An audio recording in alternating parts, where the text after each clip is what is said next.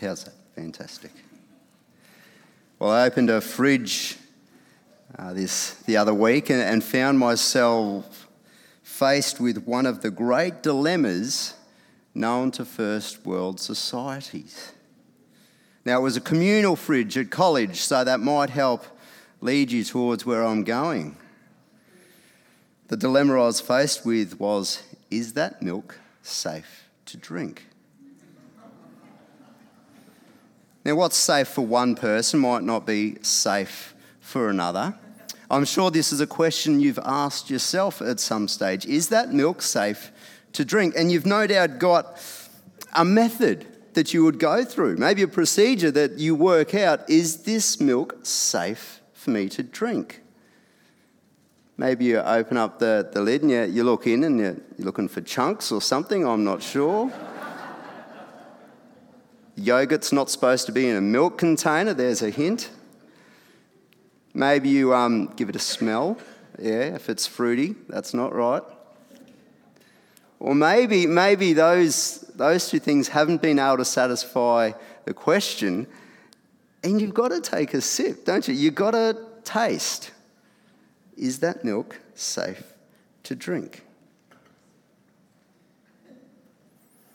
In our series on the Holy Spirit this morning, we're looking at being filled with the Spirit. Now, it's a term that causes much difference of opinion in Christian circles. And much of it's like the question, is the milk safe to drink? The question that being filled with the Holy Spirit raises, actually I think there's two questions. I think they are, what does it mean to be filled with the Holy Spirit? And what does it look like to be filled with the Holy Spirit? I think they're the two great questions that we have on our minds as we face this topic. Now, I think sometimes people confuse the terms filled with the Holy Spirit with being baptised with the Holy Spirit. And in doing this, they might see it as an occasional super spiritual experience that needs to happen. Now, we won't be looking in depth at baptism in the Spirit today, but put simply, being baptised with the Spirit is to be understood in terms of receiving the Holy Spirit.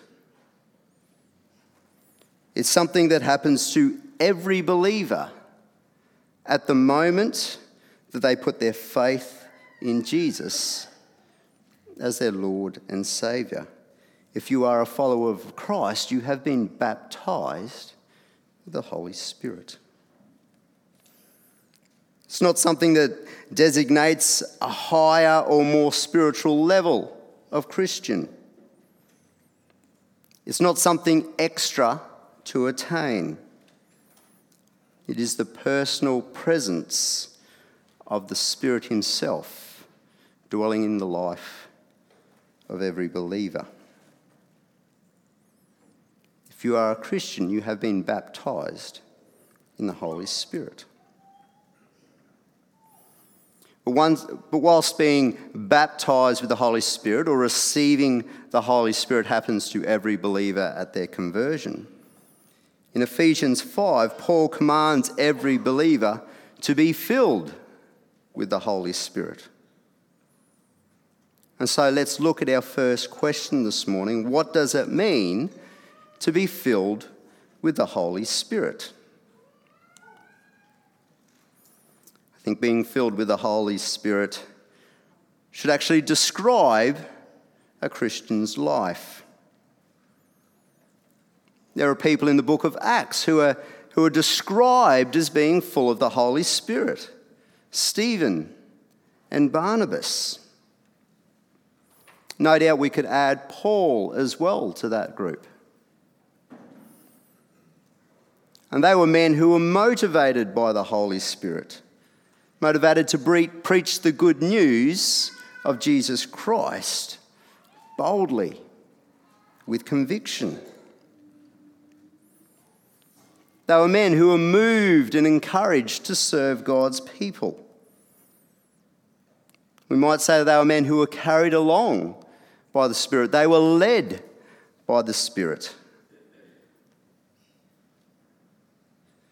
And like food colouring colours icing sugar, their lives were coloured by the Holy Spirit.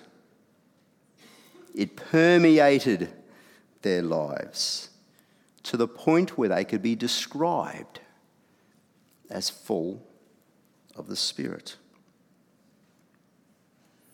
So I think in this way there's actually a subtlety to being filled with the Spirit. Ephesians 5 verses 15 to 21 will actually, I think, help us see this subtlety. And that's the passage where we're going to base ourselves today. So why don't you turn with me there now, if you have your Bibles, or it is up there on the screen for you. Ephesians chapter 5, verse 15 to 21. The Apostle Paul says, Look carefully then how you walk, not as unwise, but as wise, making the best use of time because the days are evil. Therefore, do not be foolish, but understand what the will of the Lord is. And do not get drunk with wine, for that is debauchery, but be filled with the Spirit, addressing one another in psalms and hymns and spiritual songs, singing and making melody to the Lord with your heart, giving thanks always and for everything to God the Father in the name of our Lord Jesus Christ, submitting to one another out of reverence for Christ. As it describes a Christian's life, being filled with the Spirit should be an ongoing occurrence. We see that in verses 15 to 18. Paul says, look carefully how you walk. In this language of walking, it's simply to say how you conduct your life, how you live, how you behave. Paul has been using this language of walking right throughout the letter to the Ephesians. He's used it twice in chapter 2, twice in chapter 4. And this is now the third time he uses it in chapter 5. Sort of walking language has day-to-day connotations to it. 24 hours a day, 7 days a week. And as such, it should encompass every area of a Christian's life. Nothing should be off limits. Nothing should be unaffected. Now, if you come over to my house at some stage, you'll probably notice as you come in the front door, there'll be a room that has its doors closed just to your right-hand side. That's the study. That's the junk room. That's off limits. And I think we've all got like a junk room or something like that in our houses, don't we? Maybe there's, someone's coming over and you're grabbing the dirty washing, you're chucking it on your bed and you're closing the door. That's off limits. It's not to be like that in the Christian life. It's not to be like that with the Holy Spirit. We're not to have a junk room where the Holy Spirit is not allowed in. He must permeate every area of our life.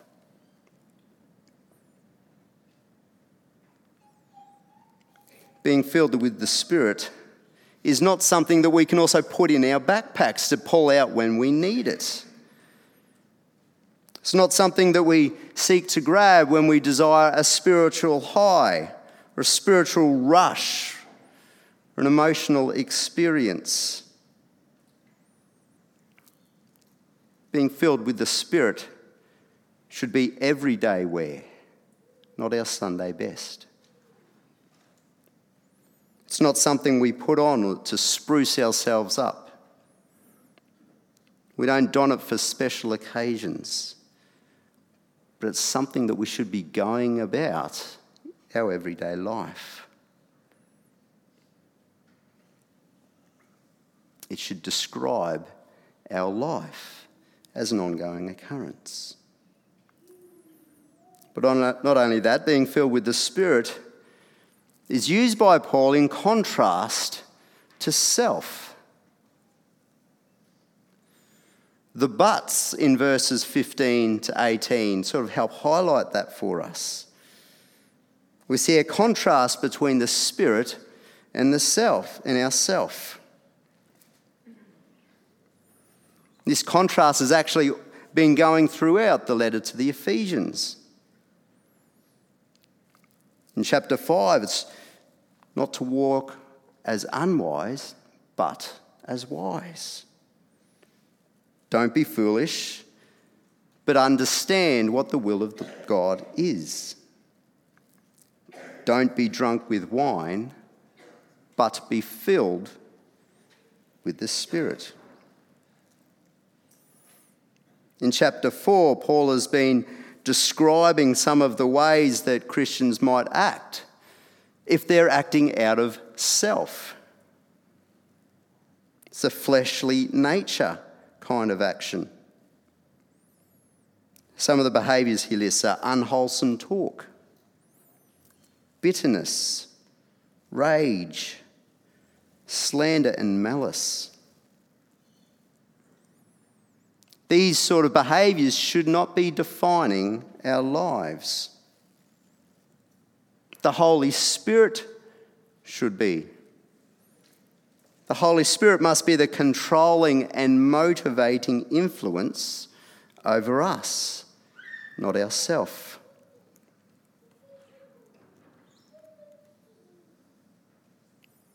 The Holy Spirit shouldn't be used to describe a self-serving spiritual experience. An experience where someone portrays the Spirit's presence and power in their life, so that they themselves might seem to be all that and a bag of potato chips.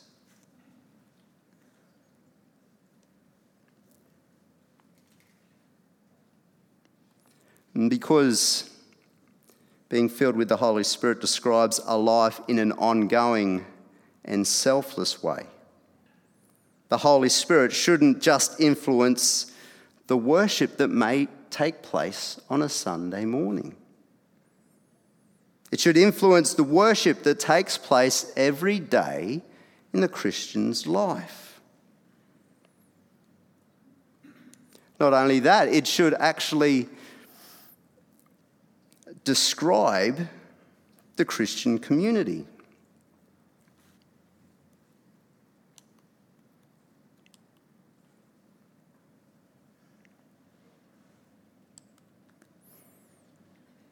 In verses 19 to 21. Be filled with the Spirit, addressing one another in psalms and hymns and spiritual songs, singing and making melody to the Lord with your heart, giving thanks always and for everything to God the Father in the name of our Lord Jesus Christ, submitting to one another out of reverence for Christ. We see here the results of being filled with the Spirit as a community.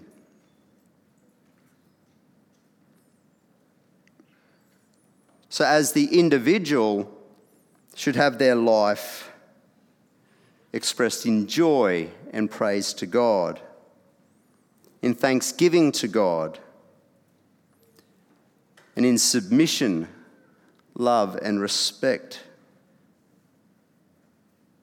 This is also the sort of things that should describe the community of believers. The life of the church should be described by the Spirit. Being a community of believers who are filled with the Spirit means that the church community should be a place of joy. The church community should be a place of encouragement. The church community should be a place of praise. The church community should be a place of thankfulness, and the church community should be a place of love and respect, of mutual submission. Unfortunately, this is not always the way churches are described, is it? In fact, some churches appear to be spiritually empty. For some, this happens because they have consciously departed from gospel truth and instead opted for a self-serving life.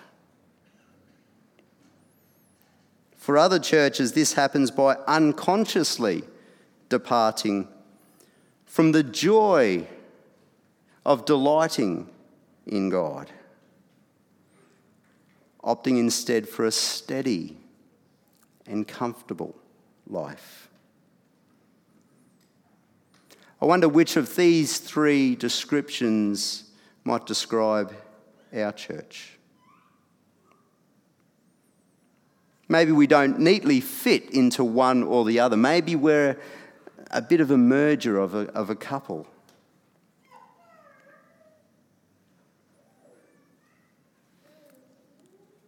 Being filled by the Spirit as describing a Christian's life, as describing a Christian community,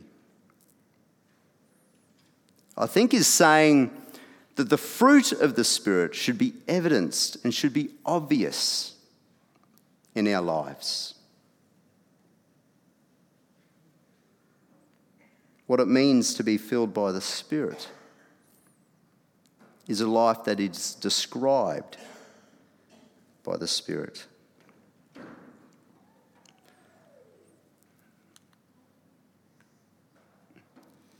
What does it look like to be filled by the Spirit? I think this question touches on how the Spirit manifests himself in the lives of those he fills. Being filled with the Spirit should in fact dominate a Christian's life. I think this here is sort of these two definitions, whether it's described or dominate, is possibly where there has been departure, where people have gone to one extreme or another. Maybe those in more conservative circles have sought to be described as being filled by the Spirit, whereas those in more charismatic circles have emphasised the domination of the Spirit in a believer's life. I think there's danger in going to either extreme, friends. The danger in only seeing being filled by the Spirit as describing the Christian life is the danger that you might lose your joy, your delight in the Lord for who he is and what he has done for you. I think the danger in seeing being filled by the Spirit as dominating the Christian life is you start looking for these supernatural experiences. The danger here is that you start to forget the regular occurrence, the ongoing nature of being filled. You start to seek self over the Spirit himself. But that doesn't mean that the Spirit shouldn't and doesn't dominate the Christian life. The Bible gives us examples of the Holy Spirit dominating a person's life to achieve God's purposes. In the Old Testament, we see examples of God's people being dominated by the Spirit. In some instances, the Spirit is manifested through special artistic abilities. In others, it's through superhuman strength. At other times, it's through the ability to prophesy and speak the very words of God. In others, it's to perform miracles and healings. The Christian's life is to be dominated by the Spirit. In the New Testament, we see those being filled by the Spirit in places like Acts chapter 2. They find themselves speaking in other languages, proclaiming the message of Jesus to people who do not know the language. Chapter 2, verses 4 to 8 of Acts. All of them were filled with the Holy Spirit. This is the disciples of Jesus it's talking about. And they began to speak in other tongues as the Spirit enabled them. Now there were staying in Jerusalem God-fearing Jews from every nation under heaven. When they heard this sound, a crowd came together in bewilderment because each one heard their own language being spoken. Utterly amazed, they asked, "Aren't all these who are speaking Galileans? Then how is it that each of us hears them in our native language?"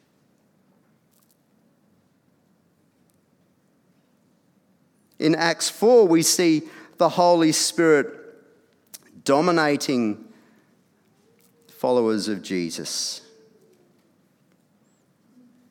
It says, after they prayed, the place where they were meeting was shaken, and they were all filled with the Holy Spirit and spoke the word of God boldly.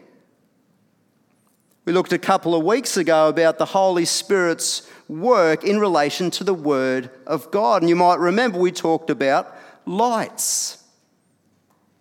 How many of us have noticed the house lights this morning? The reason we might not notice them is because they're doing their job, and their job is to illuminate what is here. It's not to draw attention to themselves. It is the same with the Holy Spirit. He does not seek to draw attention to himself, but to the person and work of Jesus.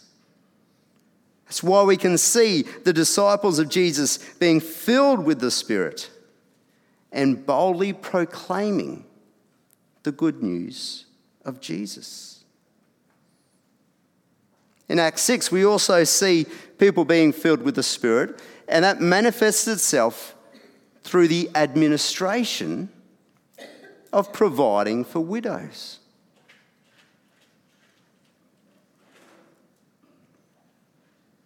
We should be seeking to be dominated by the Spirit. And I had a scenario just this last week that might help us understand what I'm talking about. On Tuesday, we received a call in the office. It was by a gentleman who was quite distressed and was wanting to talk to a pastor urgently. Now, I can tell you that as I was driving to meet with this gentleman, I was praying very fervently that the Holy Spirit would dominate me. That the Holy Spirit would control my words, my thoughts, and my actions so that I could love and care for this gentleman well. Christians need to be dominated by the Holy Spirit.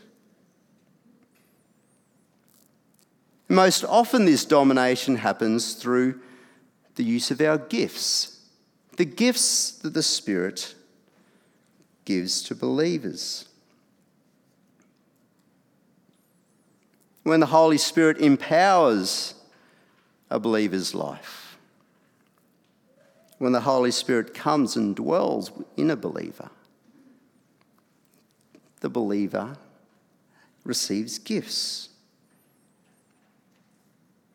And the Holy Spirit wants us to be using these gifts, whatever they might be. And in those moments of need, we need to be seeking to be dominated and controlled by the Spirit so that that can happen. And the use of these gifts, which we'll talk more about in a couple of weeks' time, we'll see is to be used for the building up of the people of God. It's to be used to proclaim the good news of Jesus, to encourage fellow believers and to draw others to Christ. The Spirit should both dominate and describe our lives as Christians. And this should be done for God's glory to achieve his purposes. But if I'm honest with you, I can say that's not always the case. I find myself questioning, Mark, where on earth did that come from? Maybe you do the same. You get through your day and you're like, whoa, that was all about me all of a sudden. It's not true that the Christian life here will be absolutely described as filled with the Spirit, will be absolutely dominated by the Spirit. We are still people who sin. We are jars of clay, jars that leak. And so we constantly need to be refilled with the Spirit. Now, there are some danger signs and some warning signs of not being filled with the Spirit. I think one of those relates to sin. Sin can lose its sinfulness if we are not filled with the Spirit. We can start to lack sensitivity to sin in our lives. We can become happy to live with unconfessed sin. We need to be regularly filled with the Spirit. There are warning signs in our prayer life as well. If we're not regularly filled with the Spirit, prayer can become a duty rather than a joy.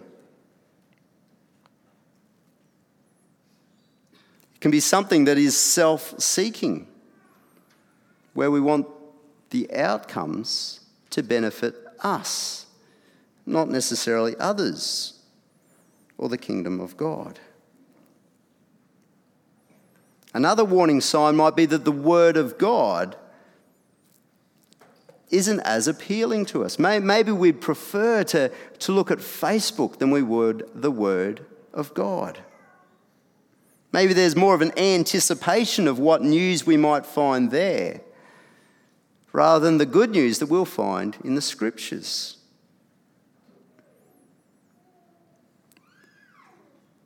Dangers of not being filled with the Spirit also relate to our ministry as believers. We can lack dependence on God's power to do our ministry. We find the places where we feel strong. We play to our own strengths and don't find ourselves stretched. There's dangers in not being filled with the Spirit.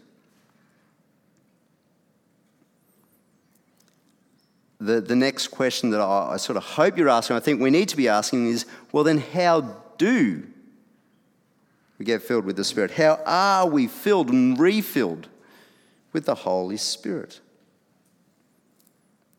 I think it's important to say that we cannot manipulate God.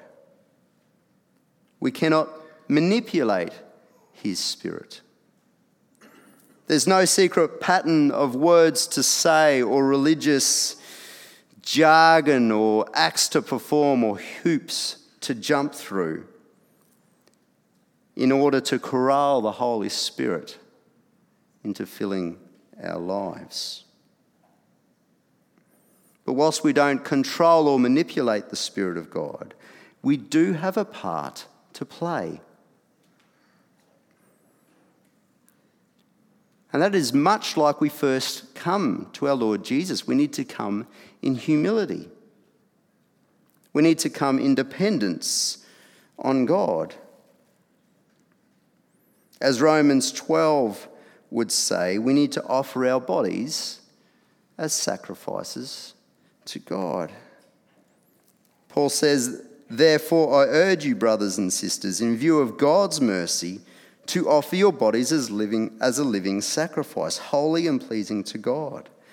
This is your true and proper worship. Do not conform to the pattern of this world, but be transformed by the renewing of your mind. Then you'll be able to test and approve what God's will is, his good, pleasing, and perfect will." Being filled with the Spirit means surrendering control of our lives to God's Spirit. And to surrender this control to God requires us to empty ourselves of ourself. Or as Paul says to the Philippians, "Have this mind among yourselves, which is yours in Christ Jesus, who though he was in the form of God, did not count equality with God something to be grasped, but emptied himself by taking the form of a servant, being born in the likeness of men, and being found in human form, he humbled himself by becoming obedient to the point of death, even death on the cross." We are to humble ourselves. We are to empty ourselves. And it might go without saying, but we need to come before God and ask him to fill us with his Spirit. 1 John 5:14 and 15 has these words of encouragement for us in that. John says, "This is the confidence we have in approaching God, that if we ask anything according to his will, he hears us. And if we know that he hears us, whatever we ask, and we know that we have what we have asked of him." If we ask God to fill us with his Spirit, he will.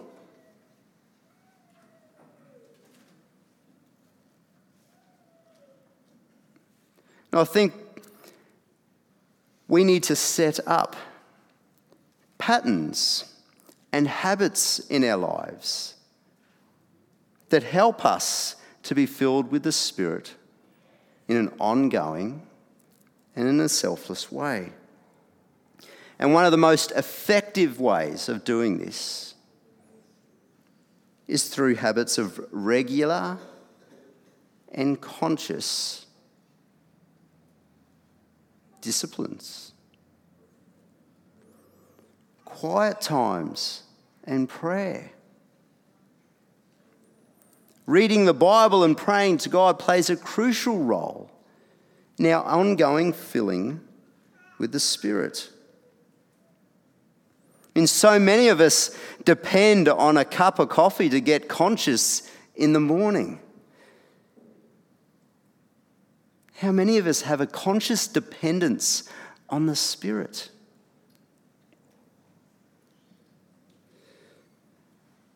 It's like as soon as our feet hit the floor, the jug needs to pour. But there's something we can do about it, friends. Before being stimulated by your morning brew, why not look to be stimulated by the Spirit? Start your day in conversation with God, and I think you'll find it'll be easier to continue in that. When your eyes open, take a deep breath and give thanks. Thanks for life.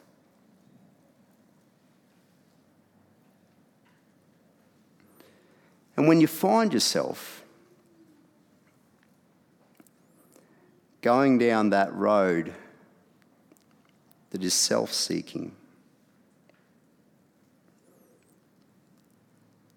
take it to God and ask to be filled with His Spirit. We need to be filled with His Spirit to be able to live the Christian life, to be able to handle difficult conversations,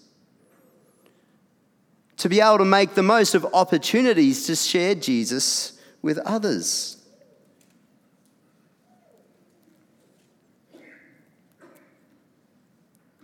I wonder, is there an area of your life that might seem to be off limits to the Holy Spirit at the moment? I would encourage you to surrender that area to Him this morning.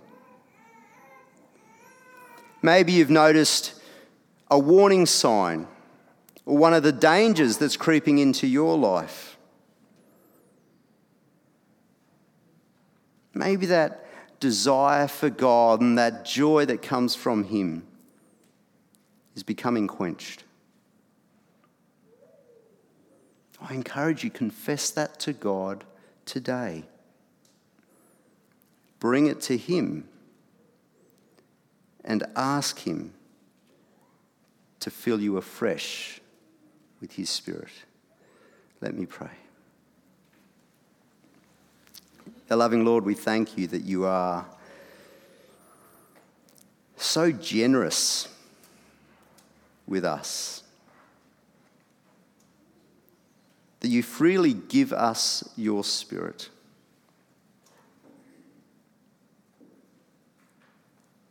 Lord, we acknowledge that as Your people, we need to be filled with Your Spirit.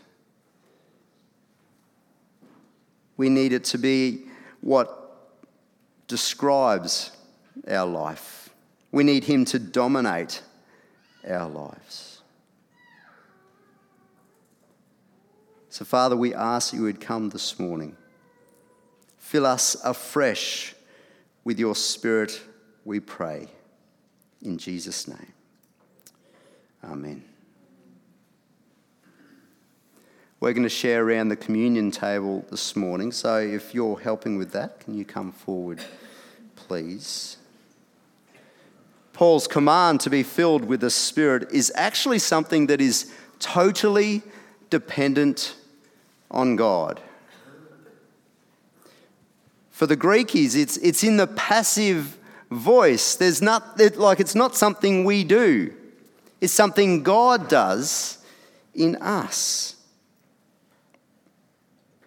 Whilst we have a part to play in humbly coming before Him, submitting control of our life to Him, and acting in dependence on Him, the fact is we are totally dependent on Christ for us to be filled with His Spirit.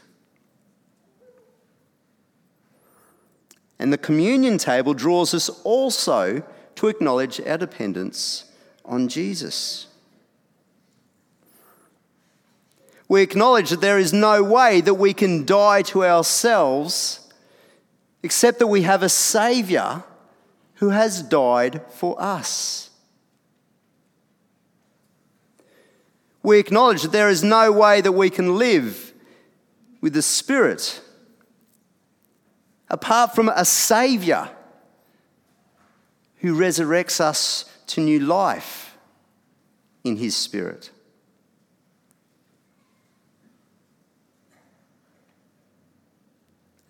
The Lord's table here is something that we do as a regular occurrence.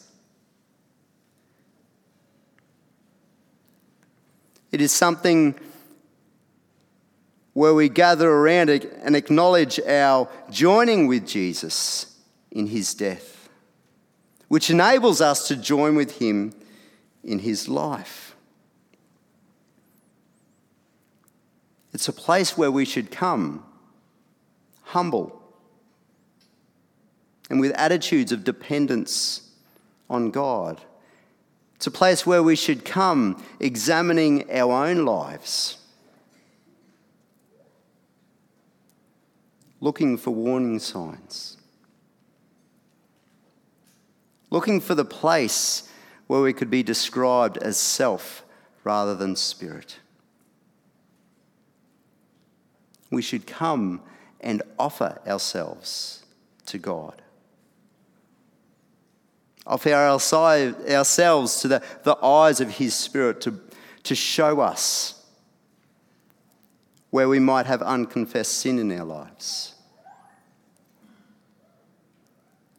where we might be going down a path that sees his Spirit's work quenched in our lives. So as we come to the Lord's table this morning, that is something we need to be doing. We need to examine our lives. This is an opportunity for us to offer afresh ourselves to our Lord, the one on whom we depend for life through his Spirit. The communion table is something that is for everyone who has trusted in Jesus as their Lord and Saviour. It's not just for those who call North Pine Baptist their church home. So if that is you this morning, I invite you to join with us around the Lord's table.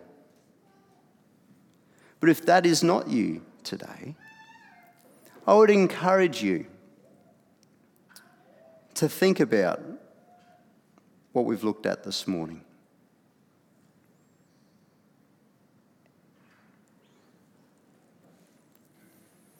The Lord Jesus, on the night he was betrayed, took bread, and when he had given thanks, he broke it and said, "This is my body, which is for you.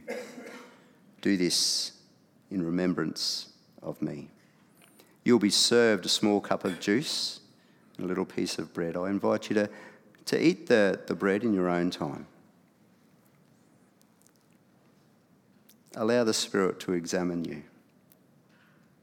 Confess anything that needs to be confessed. But I ask you to hold on to that cup of juice. That's something we're going to drink together as a sign of our unity as the body of Christ.